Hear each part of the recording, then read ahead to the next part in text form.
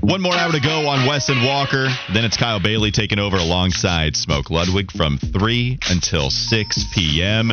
We've been doing a couple of these profiles. We just did one on Shane Steichen, one of the coaching candidates that could take over as the permanent guy for the Carolina Panthers. Let's move on to Ben Johnson, the hottest name out there. He's already received interest from 5 different NFL teams: the Houston Texans, the Carolina Panthers, the Denver Broncos, the Indianapolis Colts, and the Arizona Cardinals. All have coaching vacancies, and they all have inquired about the young offensive coordinator in Detroit. He was promoted last February to replace fired offensive coordinator Anthony Lynn, former Chargers coach as well.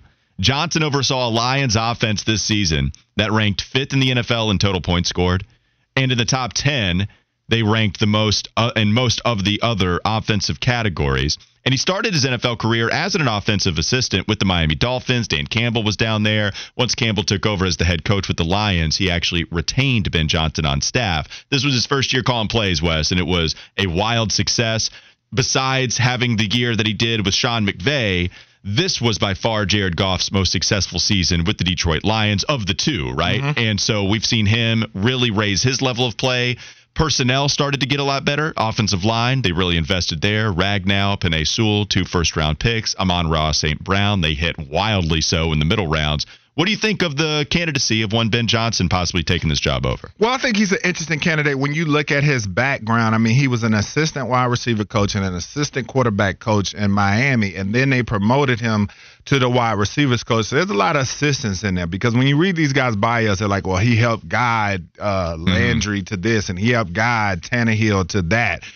So, he's light on experience. He's not as inexperienced play caller as our man from Philadelphia. But when you look at the Lions this year, 11th as far as per game statistics, 11th in the run, 8th in the pass, 4th in total offense, 5th in points, and 5th in yards per play. So he's put together a heck of an offense. And the thing that I said I liked about him is that I feel like his versatility with the personnel that he had really stuck out to me. Detroit does have a really good offensive line, but when you talk about St. Brown, who's a slot receiver, but he can also play on the edge as your number one top guy. He's not a 6'5", 220, throw it up 50-50 ball kind of guy. You have to create for St. Brown. Now, he is twitchy and he is speedy. He's going to beat guys with his route running. But you have to be creative to scheme him open, especially when teams want to get physical with him and double him. Then when you talk about kind of the other guys around him, the DJ Charks, and they got Jameson Williams back late, but this is a receiving core that's not going to blow anybody's doors off besides St. Brown.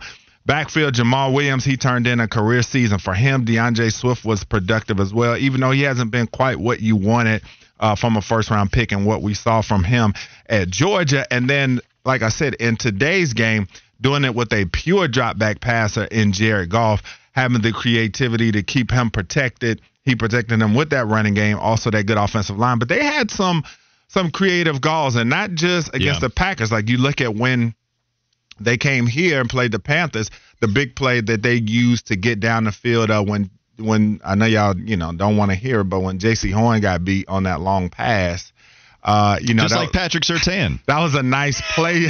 I say all that to say that was a nice play design. So I watched a few Lions games where they had some nice play designs, and that's the thing I like. I don't like coaches that, just want to sit there and line up in the eye and just run it up in there and do play action and call it a day. I like to see some creativity in obvious situations, and I think that he did that, and no better example of that than Sunday night against the Packers. Third down, you feel like, okay, well, they're just going to try to line this thing up or whatever the case may be. Hook and ladder comes. Then on the fourth down, he runs a nice play as well, albeit basic routes.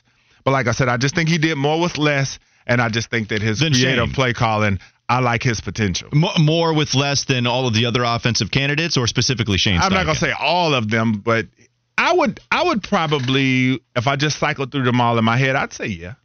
So you have Ken Dorsey as one of the guys. Yeah, Buffalo's pretty they got some pretty good weapons. Oh, yeah, Josh Allen and Stephon Diggs right there. I like Gabriel Davis for sure. Gabriel Davis, the tight end, is pretty good. Dawson Knox, and then you can go with now their running backs are no, they're the worst of everybody that we're talking about. Mike Kafka, who comes from Daboll and Kansas City system, even though he wasn't calling the plays, I'm pretty sure that's right. I think Daboll had been calling plays up there with the Giants, and it's why we give him a lot of credit as a head coach. But I'm with you. I really like Ben Johnson. I made my push for Shane Steichen as well, why I would like him as the head coach and why I would be completely accepting of that. Ben Johnson, too. So what do you value? I think Ben Johnson has more creativity that we've seen in his play calling than Steichen, and really almost anybody else in the NFL this season, maybe outside Andy Reid, and Eric Bieniemy in that offensive tandem. So talking with Ben Johnson, that guy is real creative. Part of this in the last game, everybody's pointing to Green Bay and saying, wow, look how crazy he is. And you're right. Part of that is just emptying the playbook because you're not playing for anything anymore, and you'll just create plays the next year.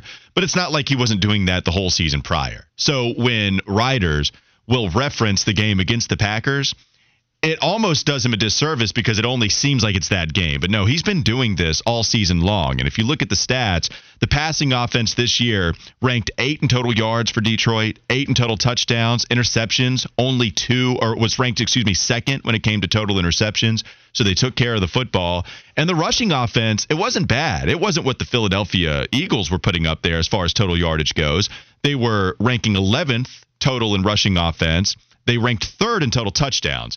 They had 1,000,000 one-yard rushing touchdowns this year. Like Jamal Williams had 13 of his 15 total touchdowns on a combined 25 yards. Yeah, 17. So Jamal Williams had 17 rushing touchdowns or total? Yes, he did. He broke the Barry Sanders single-season record. So 13 going into that game was on 26 combined yards. A touchdown, which I'm not here to hate on Jamal. Just they pounded it in from 1 yard 1,000,000 times. But you do. I'm telling you. What I'm speaking is straight facts. 17 touchdowns total, 13 of the last 15 going into the most recent game, 13 of those touchdowns. That's a fact. And he had like a 2 or 3 yard one at the game. So, yeah. 2 or 3. That speaks to your stats. Right. So, touchdown vulture and also a good player. Jamal Williams is a good player. My whole point being, that is going to bring up your touchdown volume in this rushing offense. But both of these guys, in Shane Steichen and Ben Johnson, they can play call around a strong rushing unit. Yeah. And if that matters to Carolina, because that's the way they built their personnel so far, if that's the way you still want to have this identity roll into next season because you're not sure about what quarterback you're going to get, I have no problem Ben Johnson working with whatever young QB or Shane Steichen, but they can have some of the big plays be a complement to a rushing identity, and we've seen that with Detroit and Philadelphia, and that's why I think both of these guys are so valued across the league. And I think you talk about compliment, and I like that word, and also I like the word, just having different pitches, and that's the thing that you need in today's NFL. We've seen Tom Brady and Bill Belichick when they were at their height, and they had a different they had a custom playbook for whoever they were playing. And that's kind of the lay of the land now in the NFL. You're going to play some teams. If you play Kansas City, you better have your passing attack on point because you're not going to be able to just run, and be able to play with them like that unless your defense is just coming out playing lights out. Even yet and still, they're going to start scoring points. You look at Philadelphia. You look at some of the top teams in this league, the top offenses. You've got to have more than one pitch. You've got to be able because against some of these teams, there are going to be points where you get down 10, 14 points. Late in the third quarter, and you got to be able to come back and manufacture points quickly. And so I want an offensive coordinator that's going to be dynamic in his designs to be able to do whatever it is that we need to do to get wins. Jack wrote in the Garage Door Guru text line, drawing good plays makes you a good coordinator, not a good coach. And this is always the dilemma that you have naming one of these young guys that's been all the rage ever since Sean McVay took over for the Rams and really ignited that philosophy for owners and decision makers. It's the fact that sometimes you can be too young to be a good coach right away. I mean, we even had some comments and some questions about Zach Taylor when he first took over for Cincinnati, but eventually they gave him time and he started to figure it out. And you go get a number 1 overall pick in Joe Burrow, who is an awesome QB. You invest in the offense by drafting Jamar Chase and T. Higgins, and Zach Taylor, the right guy for that team, as we've seen them have that success. But you can also maybe see it go the other way, where a younger guy could come over as the head coach, not have the experience, not relate to players in a certain way, and eventually you start losing games because you don't have that trust. Steve Wilks, he has that trust right now. And the way that you bring offensive coordinators in and keep them, it's by naming them the head coach. Because then, this has been Johnson's first year, and people are already circling the potential hire of him like vultures are up in Detroit. 1 year of good play calling in Detroit. Same thing that happened with Joe Brady. Joe Brady comes in, 1 year with Carolina. A lot of people loved what he did with the offense, maybe to the eyebrows raised of a lot of the fans here in Carolina, but he still got a lot of attention and eventually comes back to Carolina, falls out of favor, has to go, to some other assistant job. But you get the offensive coordinator to be a head coach because guys aren't going to be leaving head coaching jobs, but people are going to be leaving coordinator jobs, and that's why you have to secure them if that's what you want to keep in place. Yeah, so that's going to be the main thing, just to see if that plays into the Panthers' thinking, because it has to. And it's like, do you want to see these guys go to another team? And that's going to be their big dilemma. Do you feel like, and I think when you break it down really at the crux of this, do you feel like, another one of these guys will come along every season? Do you feel like another Steve Wilks is easy to attain? Like, you have to look at it, and it's the scarcity principle with these guys. Do you feel like that these guys are one of a kind offensive play callers? Do you also feel like their leaders are going to be able to command the locker room? Do they have the total package? And if you have one of these guys that, do have some really nice offensive superlatives, do they have everything else to go with it that make them the total package, that makes them a guy that you cannot pass up? And that's going to be the decision they have to make. Now, the Carolina Panthers also are linked to Frank Reich as well. NFL.com came out with the report that they were scheduled to interview with Frank Reich for that potential Panthers head coaching job. Just another offensive mind that was let go by the Indianapolis Colts and Jim Irsay this season. So not the young mind, but an older one here, and has had success with Philadelphia. Had success for a while with the Colts. The offensive line turned into shambles, and there's some criticism for Chris Ballard, the general manager, who refused to give them a franchise QB or invest in a young one. It was Phillip Rivers, it was Matt Ryan, it was Carson Wentz. They had a different quarterback every single season up in Indianapolis. It was ridiculous, and eventually it didn't work out for Frank Reich. But I do think that this job is pretty attractive because you do have a first-round pick in the top 10. You have that ability to draft a quarterback if you want to. Mm-hmm. And I think there are some foundational pieces here that you want to keep and work with. It's what Scott Fitterer said, speaking to the media earlier this week, saying that he's had plenty of agents reach out to him. We've had agents that have reached out to us, and obviously we can't start the process yet. And we have to be very careful of those rules. But I think this is a very, very attractive job on the outside where people are looking at it. Hey, look, this is a young team. This division is up for grabs here the next few years. There's no dominant quarterback. They look at our defense, they look at the offensive line, some of the pieces that we have, and the way we're growing right now. And with a few tweaks here and there, this is a division that we can take over. That opportunity is there. It's up to us to do it. So I think they see that. They like the ownership situation. They know Mr. Tepper will be there to support them, and so it's a very attractive job. Yeah, I mean, that was the report, I believe, from Will Kunkel about Jim Harbaugh first when all of this started, was that instead of Denver, he might want to go to Carolina because the division was a lot easier than going up against Patrick Mahomes twice a year. And Scott Fitterer is right. You do have that opportunity coaching Carolina. I wanted to go rapid fire through some texts and throw them at you, Wes. Stanford P. wrote in, do you knock Ken Dorsey because of the Bills' lack of run game? Because you are the head of a great offense with Buffalo, but running backs, running game, not necessarily as good as the passing attack there up in Buffalo. No, I think that's so nuanced. I think it's not hard to call good run plays. Running the football comes down to the offensive line and the backs that you have. And, yeah, you can scheme up good run games. As I said yesterday, I like that about Shanahan, that he can scheme up creative run plays in obvious running situations.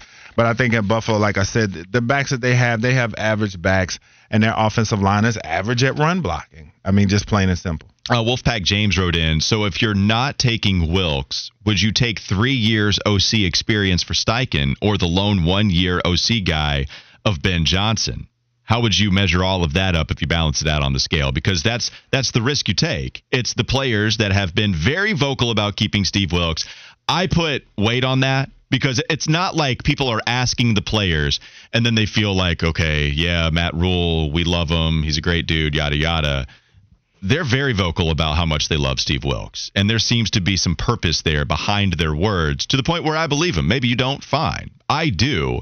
So how much do you value that compared to very inexperienced guys, certainly as head coaches, because they've never seen that? How do you balance all that out, Wes? I mean, you'd have to be in the interview room, but I would really try to do my homework, ask guys that he's coached, ask coaches that he's worked with, do they feel like that he's ready for this type of job? That's very hard to determine unless, like I said, I'm sitting down in front of the guy. What type of feelings, what type of vibes, as the kids all like to vibes, say? What kind of vibes do I get off of the guy? But if I had to choose just to be decisive to give this guy an answer, I would say I still like Ben Johnson because, like I said, I just feel like he did more with less. And one thing I didn't mention, too, by the way, speaking of Jared Goff, what players have said about some of those other coaches, if you want to go with players' feelings, Goff said, quote, Ben Johnson has been instrumental as any coach I've ever had. Going against your boy Sean McVay as an offensive genius, maybe Ben Johnson is that guy here who did a very good job with Jared Goff. And so you get the backing of your quarterback in the first year that he called plays for you. Are you talking about overrated coaches that want to quit? Ben Johnson? No, I'm talking about the other guy. Sean McVay. Yes, we are talking about Sean McVay. It looks like he could be leaving the L.A. Rams. And is there any possibility, by the way, like if McVay wanted to leave the Rams, because that is an outright rebuild with no assets that you have? I mean, I know you don't think... You want him to come here and say I can be mediocre? I'm with that. Mediocre? Yeah, I'm with that. Super Bowl ring? Yeah. Super Bowl ring. Yeah, he got one. I mean, how is he? All right. It's okay to not be a genius, but I would absolutely love Sean McVay. You don't want McVay over any of these other guys. Not really. All right. We're fizzling out. This is straight fizzle right now on Wes and Walker. Talking more about the offensive coordinators. Got some text and we can read some of the other ones on the other side of the break, but we only have 2 more segments to go. Let's continue to talk about Carolina. Wes loves Stetson Bennett, put him in the Pantheon, called him one of the best SEC QBs, one of the best college football QBs of all time. Should Carolina take a late-round flyer on Stetson Bennett if he is available to them? We'll discuss that coming up on Wes and Walker Sports Radio 92.7 FM.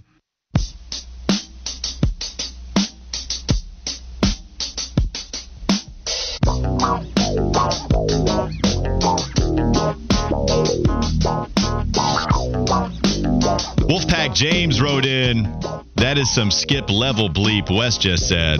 You really would rather hire Ben Johnson as your coach over Sean McVay? You got to say to Wolfpack James, Wes. Unless he could bring Aaron Donald and Jalen Ramsey and all the 15,000 guys that he traded for and all that stuff, then cool. That's cool, I mean, like I said, honestly, he's a good coach. I'm not going to take that away from him. He's a good coach, but he's not a genius. So I think he's a great coach. So you're going with Ben Johnson. 336 number wrote in, Ben Johnson. And I did not say I would pick Ben Johnson over there. You just asked me what I take the other candidates, and I said probably. That's Ben Johnson. I felt like Did you say specifically Ben Johnson? I don't know. That was what I was thought you said, would you take any of these other guys over McVay? Well, I guess who would you take over McVay? Oh, here you go. Now I'm asking. This is what you said, Wes. I didn't. You walked right off the ledge. I don't know yourself. that I have a specific guy, but I'm just saying. You said yes. If I was a franchise, like if the 49ers were looking for a head coach and they wanted to hire Sean McVay, I would not be interested in that. Compared to Shane Steichen? Yeah, I'd rather have somebody else. Ben Johnson. Yeah, I'd rather have somebody else. But than McVay. Yes. But I'm asking you what candidate. No, you're That's what I'm saying. it. I don't have a specific candidate. Then who? I'd just rather have another one of these new blood coaches than Sean McVay. He'd rather have Mike Martz. So, yep. But hold on. You know. Glasses and all. You got to say a name. You got to give me something. And then because you wanted to refute when he said Ben Johnson. If you want to refute, I got to, who is the guy? Well, I said I like Ben Johnson over the other guys because he did more with less. But that's what I just... He didn't need 1,600 trades. I'll go with Ben Johnson. So to be decisive, Ben Johnson. You came at me, Wes, I didn't. Yes, you did. You came at me. It was disrespectful. Oh, yeah. Calling me buddy during the break. Condescending. No, that was 50. Now you're getting on that 50 cap. That's right. 50 You did. cap. Yeah, you did. You did call Fitty buddy. And we were talking, like, I do want to bring that to the text line. How condescending is it when somebody calls you bud or buddy? Yeah. To me, it's all about tone. Because you'd be like, yeah, there's my buddies. Or like, what's up, buddy? How are you doing? Because when I say buddy, I mean it condescending. Like you're a little bit lower than me on the totem Or that pole. you aggravate me, or that I want to aggravate you, so I say that. And like, yeah, buddy. So now we know for real what you meant when you called Fitty buddy yesterday. There was definitely some smoke with that. It was demeaning. Yeah. Fitty, you did. I called you buddy. I did kind of like a handful of times.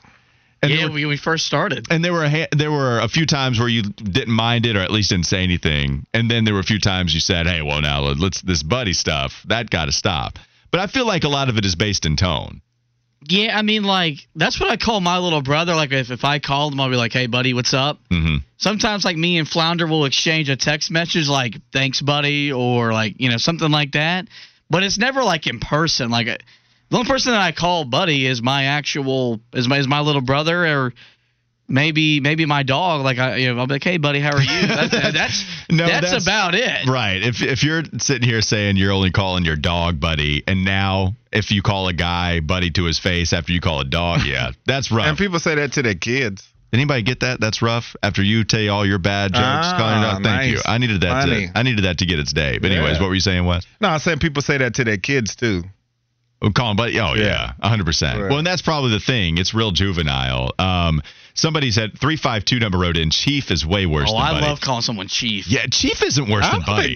I think Chief's like normal conversation type of stuff if you want to say that. But I will say, you can put Chief on the end of a segment. Like, you can still want the smoke if you're Chief, too. Oh, I'm chock full of it, man, right now. I'm on a roll, to be honest with y'all. Who at WFNZ exudes Chief energy the most? Well, Chief is a boss, so maybe Jeff. Could you see, I mean, like, for me, I either go to the Hogfather, or like when KB comes in, if he came in and you were like, "What's up, Chief?" I think he'd dap you up and be like, I don't think he'd be offended by Chief. You know? It's not worse than buddy. What are some other? Yeah, keep texting in the Garage Door Guru text line. Pal is the one that's the one. Pal is worse than buddy? Yeah, pal's worse than buddy. Because when people say pal, they're normally angry. The only way that pal hits okay is if it's sarcastic. Like, what's up, pal? Like, yeah, it doesn't. You're right people about say that. pal when they're angry. How would you feel if we called you pal? Oh, I'd get utterly more annoyed than I already am with you. In historic Lancaster, they call everybody Bo. Yeah, you always do that with Smoke when he walks in. And that's a historic Lancaster thing? Well, but they call everybody. Like when we first moved down there, and I went and we would go out, or the first time I was playing, ball or whatever, they'd be like, "Sup, Bo? Hey, Bo." It doesn't matter who, where, what's going on. Our preacher called us Bo. But that's a lot more colloquialism. That's not necessarily some condescending Spell comment. that word. That was impressive. All right, do you want to look it up? I'm going to try to do it. Colloquialism, COLL. I don't want to do it anymore. It's done. COLL. I forget. I'll look it up a little bit later. So somebody put in guy, which you've called people your guys. You called me your guy. Mike Myers is his guy, too. Yeah, I know. You got to put the my in front of it. My guy, but not guy. Yeah. I don't even think I've ever heard anybody say that. Yeah. Well, listen, guy. Yeah. That sounds but like. But see, dumb people say pal. Listen, pal. Yeah. When they get mad. What about, I always thought it was like partner. Like you now, partner's dope. That's term of endearment. But that means you're ready for the smoke, though. I mean, listen here, partner. Yeah. I mean, that is big time. I'm ready for some smoke. I think, Wes, I saw you on Twitter call someone that when you were here for the smoke. Yeah. That's true. So that's a versatile word, though, because you can say, "What's up, partner?" like to your man, or you can say it when you're ready for smoke. And then who could forget the end of Minister Society? Tupac. Very bad ending of that one when they flash the screen black, and then all you hear was, "What's up now, partner?" Yeah, and then you've got all. Because T.I. was a big partner guy. Well, what about Juice too? I mean, Tupac says it when Omar Epps is. Yeah. I mean, it's not the elevator scene. It's been so long since I've seen that. But but Tupac probably drops the best partner in all of cinematic history. But you're right. Menace to Society is also very good there as well. People tell me I look a lot like that guy. Even my grandmother told me. The guy in Menace to Society that ended Kane's existence. Oh, the cousin. People tell me I got that for so long, for so many years. I do look like him. Yeah, you kind of do. I ain't gonna lie. When I looked at him, I said I do look just like him. Yeah. Even my grandma, we were white. I forgot what it was. She's like, you do look like him. I mean, the first time I watched Menace to Society, I was like, what in the bleep Oh, is this? it was mind blown. It was. But clearly, MC8 gives a tremendous performance. A-Wax. Are you good? Are you good? What's up? Yeah, good. Yeah. Do you need some help? Yeah. Do you need some help? MC8 was amazing. He definitely has the G in him despite the MC name. Yeah. Bo is the worst because it's cultural is what Ray to Rib saying. I think it's almost better because it's cultural. I feel like that. Bo is like a term of endearment almost. We can get to some of it. We need to get to some of this quarterback talk, but I do keep them rolling in because maybe we can have some of this rolling in the last segment. Real quick, Smitty from the city said, Wes, you look like TJ Warren. Have you ever gotten that before? No. We need to I look don't at that see one. it. I don't know if I see it. Do you see it, Fitty? No, because when I look at Wes, I don't see an overrated hooper There we who go. got outdueled by Marcus Page. Excellent. One night in PNC Arena. Let's talk about the quarterbacks. Mike Tannenbaum had quite the take when it came to the team with the first overall pick in the Chicago Bears. He said that they should do this with Justin Fields, their quarterback as it stands now. I would trade Justin Fields, and I'm taking nothing away from him. I think he has a chance to be a good, maybe a top 10 quarterback. But if you can get at least a first and a third round pick, which I believe you can, because so many teams need a quarterback, I'm going to draft Bryce Young, who I think is going to be a better quarterback than Justin Fields. And when I do that and get at least a first and a third round pick, I'm resetting Bryce Young's rookie contract, and I'm going to be able to get at least 4 starting caliber players. A great illustration of this, guys, is what happened in Jacksonville.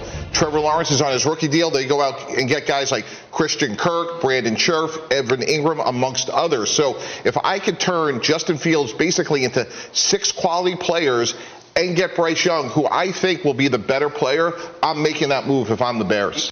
Dude, every time I hear this guy talk, I'm reminded why he's on national television and isn't in the front office. You know what's crazy about Tannenbaum? I used to roast him. In the last radio show I had, he was all about drafting Justin Herbert and not going after Cam Newton. And I was like, look, man, if you're the Chargers, there's no reason to trade up when I thought maybe Justin Herbert would go a little bit before. And he was like, and he even said that Justin Herbert was the most valuable quarterback in that draft. And this was right off of Tua having an excellent season, where we had a season called, quote, the tank for Tua season, right? Yeah. And he was all about Justin Herbert being the number one guy. And I destroyed him. A lot of people did too, by the way. I was not in rare territory there. He was right. I mean, Mike Tannenbaum was all about some Herbert, and he put together was proven some right. Teams in with the Jets. But I'm so with you, Fitty. It's not even that I disagree, because when he talks about some of that stuff, I'm like, goodness gracious, that sounds like the wrongest thing I've ever heard on First Take. It sounds like the wrongest thing I've ever heard on Get Up. But I always go back to him being right about Herbert. I was like, all right, man, I guess you do have a little bit of play to mess with some of those takes. Yeah, I just... You're not feeling it. Look at what Justin Fields has around him. What is he supposed to do? And you think putting Bryce Young in that situation... And I know you're getting the extra draft capital, but have we seen the way they've drafted the last decade? No, I disagree with it. I think you build around Justin Fields right now because he was so effective in the second half of the season. Yes, I know. Hey, how effective were they? They finished with the worst record in all of the NFL season. But I do think it's not that's Fields, right? Their best receiver is probably Darnell Mooney. They committed an awful trade going after Chase Claypool for a first round pick. That was a mind-blowing decision in the worst of ways. They gave up on one for him? Yeah. Yeah, they're chasing clout. Oh, I thought they had given up like a 3. I mean, I don't think what he said to me made sense in today's NFL. Now, I don't think I would necessarily do it because I feel like Justin Fields is looking like that he's that guy, and when I feel like you have that guy, then you have to stick with him. But what he said in theory, I did not think was asinine because you can update your roster that much faster, because the key caveat in that is if you think Bryce Young is better. And I do think Bryce Young's going to be really good. As far as a pure passer, because Justin Fields had a lot of pedigree coming out of high school and college. Yeah. So I don't know that Bryce Young is that much better of a passer than him. But if you can still get the quarterback again, it starts the clock as far as paying them. You can keep your roster loaded. The Bears do have a bleep load of cap space, and they have great draft capital. So if you do, switch quarterbacks and end up getting other players in the trade, like he said, 5 to 6 more players and picks, et cetera, it doesn't, it makes sense. But I would still, I'm banking on what I think Bryce Young will become. Even though I like him, I already know what I've seen in Justin Fields. I feel like that, like I said, he's going to be a great player. I'm going to stick with him. I got a bunch of high draft picks. I still have all that salary cap space to improve the roster. So I'm just going to rock with Fields. But what he said did make sense to me. No, and I get it in theory, too. I'm still building around Justin Fields, and I kind of view this a little bit from a Jalen Hurts standpoint, except Jalen Hurts has a lot more talent around him, and that's allowed him to flourish in that offense from Shane Steichen / Nick Sirianni,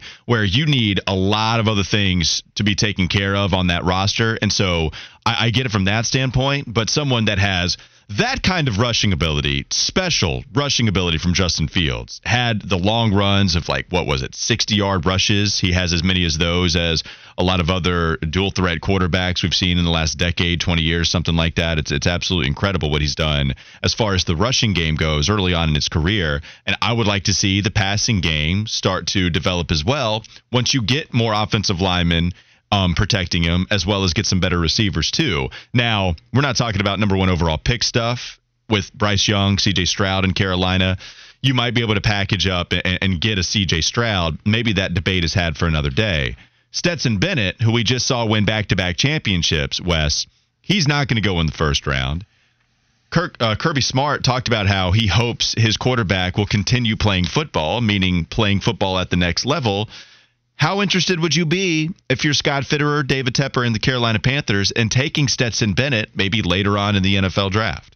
Yeah, I think if he's sitting there, you could take a late round flyer on this guy. Like I said, the thing about him that people look at that they don't like, obviously, is his size. He's 5'11" and some change, but we've seen that work in this league. And like I said, he's not the biggest guy, but he's got pretty good arm talent. I know that in big games he's been dominant. And he wasn't playing with a roster full of just NFL soon-to-be Hall of Famers. It wasn't like he was the LSU roster from 2019 where you got Justin Jefferson and Jamar Chase out there. Georgia had good receivers, not world beaters out there. You know what I'm saying? And so you look at the college football playoff performance, 1,200 yards, 12 touchdown passes, 1 INT, 4 MVPs, 2 national championships. So, yeah, late round pick, 5th, 6th. Round somewhere in there. I mean, if you're still looking for another guy, why not? Yeah, I kind of look at him. Who are some of the other quarterbacks that have had illustrious college football careers but didn't quite pan out in the NFL? Oh, good Lord, there's been a lot of them. Right, and so does he fit that? Because we can go to some accomplishments from other QBs.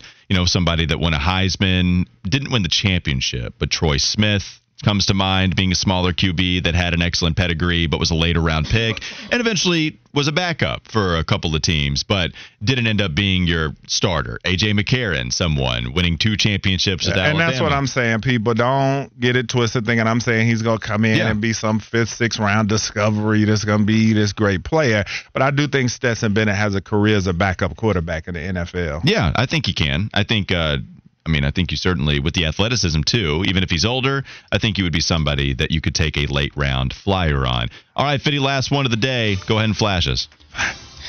Well, I do have a button-up shirt that I can unbutton if that's what you want. Some news regarding Wild Card Weekend in the NFL. Tua Tagovailoa has been ruled out for Saturday's playoff game at Buffalo. They are preparing Skylar Thompson, the former Kansas State quarterback, to start that playoff game. And I have to wonder, after Damar Hamlin was discharged from the Buffalo hospital, if he's going to be in attendance in some capacity for this playoff game, and if he is, what that reception, what that setting, what that view is going to look like in Buffalo. And also, no Lamar Jackson at the media portion today of practice for the Buffalo Ravens. And to make matters worse, Tyler Huntley didn't even throw in practice today either. So Anthony Brown, who started their season finale at Cincinnati. Could be starting a playoff game this weekend against the Bengals. Listen, man, the Buffalo Ravens, that quarterback depth, Josh Allen and Lamar Jackson, crazy. What? You said Buffalo Ravens. Did I really? Yeah. You did. It's all good. And Wes was Happens giving all some of us. depth. It happens to me quite a bit, so I'm allowing Wes to go at you because if Me I too, did, yeah. I knew you'd just throw it right back in my face. All right, that's your NFL update. Heading into the first weekend of the NFL playoffs. One more segment to go here on Wes and Walker. Sports Radio 92.7 WFNZ.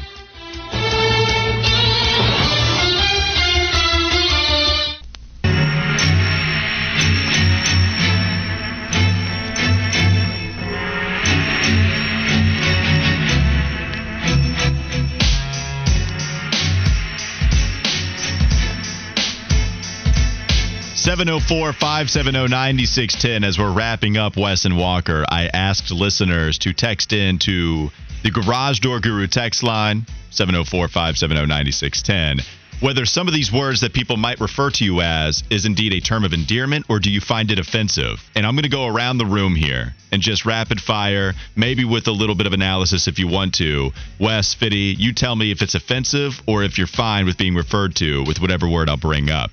Big T from North Carolina wrote in, champ. Seems condescending to me. Oh, yeah, I'm offended. You're offended by champ? Yep. What about you, Wes? Again, it depends on the context that people are using it, but if I have to be decisive, no, I don't like it. I don't think I do it. What's up, champ? Champ, it seems a little juvenile. It seems like you're a kid. I mean, unless you really are a champ, like a boxer. Yeah, that's true. If you've won a championship, because people do that. Or that, too. Well, people do that all the time in the media. They say it's the champ or whatever like that. Yeah, I mean, you could definitely see that. I don't feel like Hoss is offensive. Possum Brian wrote that in. No, I don't think that's offensive. If somebody calls you Hoss, that's almost that's a compliment. Yeah, I agree. You cool with being Hoss? Oh, Fitty? yeah. I want y'all to start calling me that. You almost had a deeper voice to say yes there. Hoss. You're trying to act like a Hoss. Here's a good one. Bud Lightyear came in with a really good one that's bad. Yeah. What about Tiger? No one calls you Tiger. That is Women will say that, like, in not a good way. Wait, a bad way? Like if they be Easy like, Tiger. easy Tiger. Yeah. Who said that? That was me.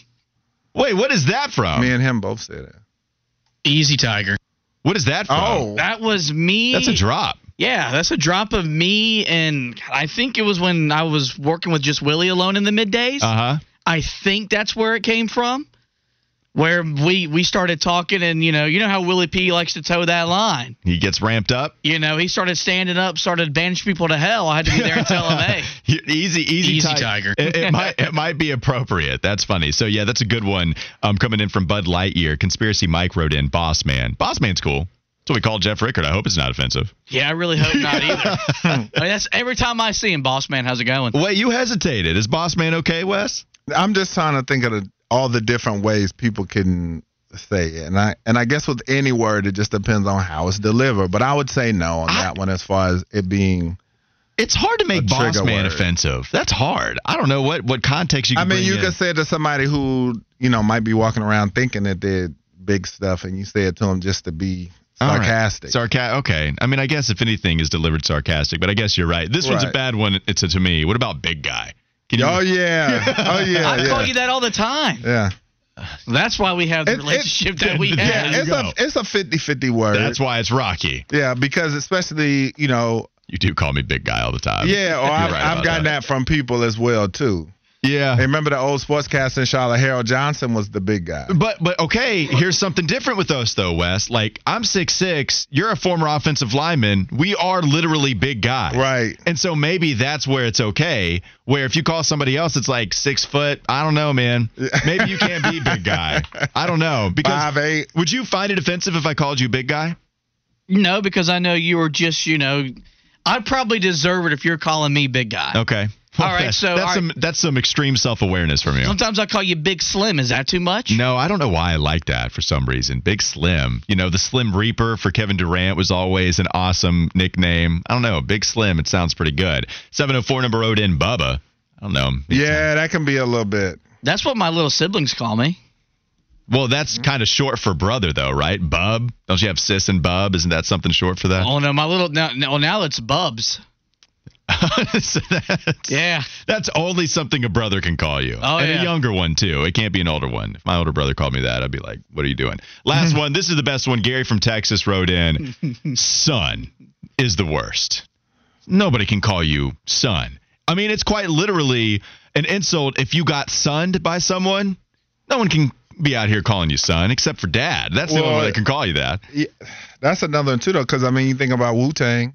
They used to, on the skits, Ray and Ghost and all them, they used to call each other son all the time. Remember, they say, and in ATL, I forget which character, he said, I call you son because you shine like one. But what about, come on, what's up, son? Like, that's derogatory. No, especially in the 90s, that was big when New York rap was dominating. Like son was definitely It sounds like you're pounding your chest, though. I'm not taking son, man. Nuh-uh. We don't agree on that one. Are you with me on this, Fitty, or do you feel like it can be delivered okay? Yeah, because I only got one dad, and it's not anybody. It's nobody in this room. Right, because then you're almost affected. There are ways to get to the place where they might be trying to call themselves your daddy. And I'm not about to have any. You might have had daddy as a term of endearment on the Nick Wilson show. I'm not trying to have anybody be my daddy on here. Yeah, ice up, son. Hell, that was derogatory from Steve Smith. So yeah, I definitely hear that. There's some of these I'm not going to read. That's a little bit too bad. Hey, fella, hot shot. Yeah, there's a couple. Fella's one, yeah. Hot shot, dude. Hot shot is definitely one. Hot shot is like a funny nickname. You want to call Shroppy Hot Shot? Yeah. He might like it. He does not like Shroppy, the nickname. I like Shrop. Yeah, Hot Shrop. Hot Shrop. Hot Shrop. Raindrop. Drop Shrop. That's what we should be calling him. All right, what's on tap? What's on tap tonight? You see a college basketball game between Duke and Pittsburgh, 7 p.m., tipping off on the ACC network. You got the Blue Devils or the Panthers, Wes? Woo, that's going to be hard. I'm going to go with Duke to stay undefeated at home. Who are you going with, Eddie? I got Duke. It's in Cameron. They're going to bounce back. They're going to figure it out. There's too much talent there. Bad loss. I mean, I know Pittsburgh is playing a lot better, but if you have the 1-point victory against Boston College, Duke had been enduring some of the losses they already have, and then you lose to Pittsburgh. Man, I don't think that's a bad loss at this juncture. They're 4-1. But considering who Duke is and with the expectations coming in, if you start off, what would their conference record be at that point? I mean, how many have they lost? Because Pitt is, at this point, the surprise team, them and Clemson. Yeah, I understand, but at the same point, even if we don't view Pittsburgh as a bad team, you got to beat good teams. No doubt. Especially at home in Cameron. We'd not be with the reputation that has. Right. All right. That's what's on tap. Duke, Pittsburgh. I'm going to go with Duke, too. I think they figured it out, and they eventually beat the Panthers tonight at 7 p.m. Let's find out what happened on this day in sports history. Well, guys, on this day in 1973, Major League Baseball owners approved one of the game's most controversial rules, the designated hitter. The owners decided to allow just AL teams to implement the rule on an experimental 3-year basis, but the rule would become a permanent addition to the AL, while the National League did not adopt it until it was instituted during the COVID-shortened season. That was carried over, but in their new CBA last year, now both teams honor the DH rule. And on this day in 1987, John Elway led the Denver Broncos to a 23-20 overtime victory over the Cleveland Browns to win the AFC Championship. Elway capped a 15-play, 98-yard drive with a 5-yard touchdown pass to Mark Jackson to tie the game with 37 seconds remaining. Rich Carless would kick a 33-yard field goal in overtime to give the Broncos the win in what is probably one of, if not the best, sports memories for our boss, one Jeff Ricky. Or boss man, as we might call him. A couple of other ones I wanted to get in. Slugger is bad. Oh. Yes. Slugger is real bad. Oh, that's what I was calling when I was batting .650 in church league softball. Okay, besides that context, it's bad. That was from a 912 number, 971. Writing in sport. Sport's real bad, too. Can't be called a sport. Yeah, that's real good. A good one, though. Playa. What's up, Playa? Oh, yeah. Yeah, that's a term of endearment. That's a good one. And then the last one we'll end with 704 number. What about Chach? You can't be called Chach. Yeah, you never go up to and address somebody as Chach. You just you call somebody a Chach like Aaron Rodgers, when you're being Chach is more of an action as opposed to like how you address somebody. You're saying it's a verb? Are you chaching out here? Oh, very much so. Okay, I didn't know. Now I got you. All right, that'll do it for Wes and Walker. Keep it right here for the Kyle Bailey Show. Smoke Ludwig alongside him. They'll be taking you the rest of the way from 3 until 6 p.m. right here, Sports Radio 92.7 FM.